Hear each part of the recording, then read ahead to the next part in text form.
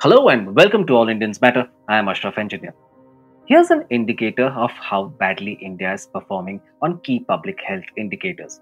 It has made no progress on anemia and childhood wasting according to the 2021 Global Nutrition Report that was released in November.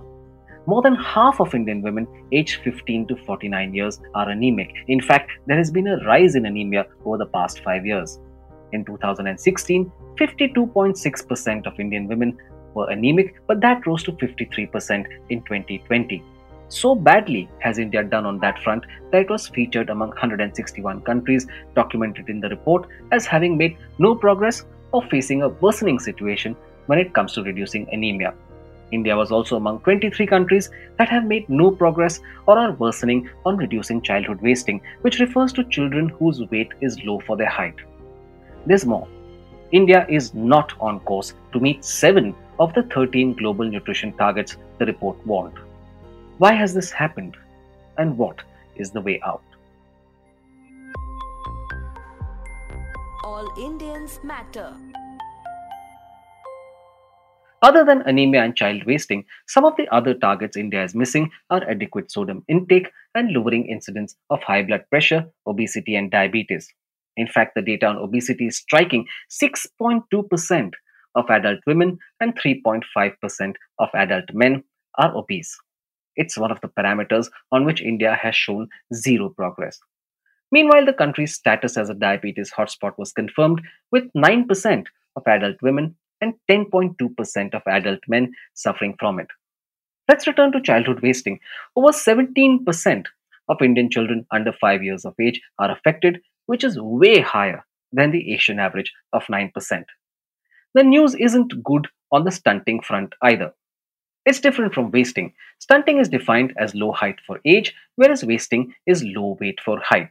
Over 34% of Indian children are affected by stunting, the Global Nutrition Report said, again, much higher than the Asian average of about 22%. In some cases, lack of data, a persistent problem in India, does not allow for an understanding of the situation. For instance, India does not have adequate data on the prevalence of low birth weight.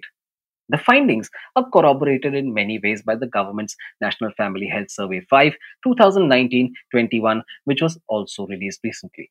The survey estimates stunting at 36% and a marginal increase in the percentage of children under 5 who are severely wasted.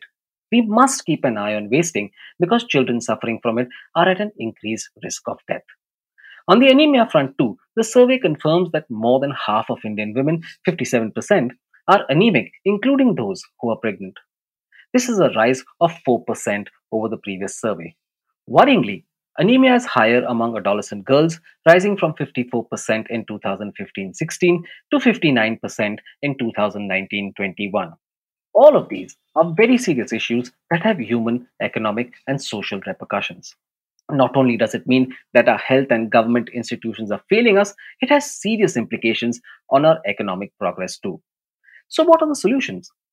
The answer spans a range of fronts, from increasing funding to end malnutrition to procuring better, establishing greater accountability, and systematic monitoring. India produces enough food to feed its population, but there's a huge gap between production and distribution. There is an urgent need to guarantee food availability through an effective mechanism. The current public distribution system is an utter failure. From inferior quality food to pilfering and from improper targeting to improper storage, the public distribution system suffers from a litany of problems. Direct cash transfers are an effective social protection measure, but the government has been reluctant to employ it even in emergencies like the COVID 19 pandemic. The pandemic, in fact, has been a serious setback. It has upended income sources and, by extension, food and nutrition supplies. Women and children have been particularly vulnerable, as the Global Nutrition Report's findings have shown. There needs to be a strong focus on reducing exclusion. Food programs such as the midday meal scheme in schools have suffered due to bad implementation and the exclusion of nutritious food like eggs.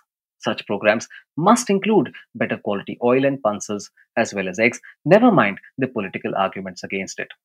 India has made certain commitments to public health, nutrition, women's welfare, and education. On most counts, it hasn't delivered or has misplaced priorities.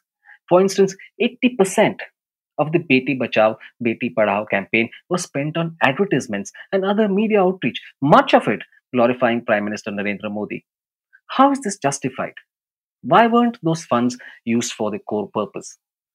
Governments are custodians of national wealth and they're duty bound to use it well to improve public health and nutrition, among other things. It has to be used to improve the quality of life, especially of our most marginalized and underprivileged people. Of course, this hasn't happened. Perhaps the most critical component of our programs needs to be not funds, expertise, or infrastructure, but genuine accountability.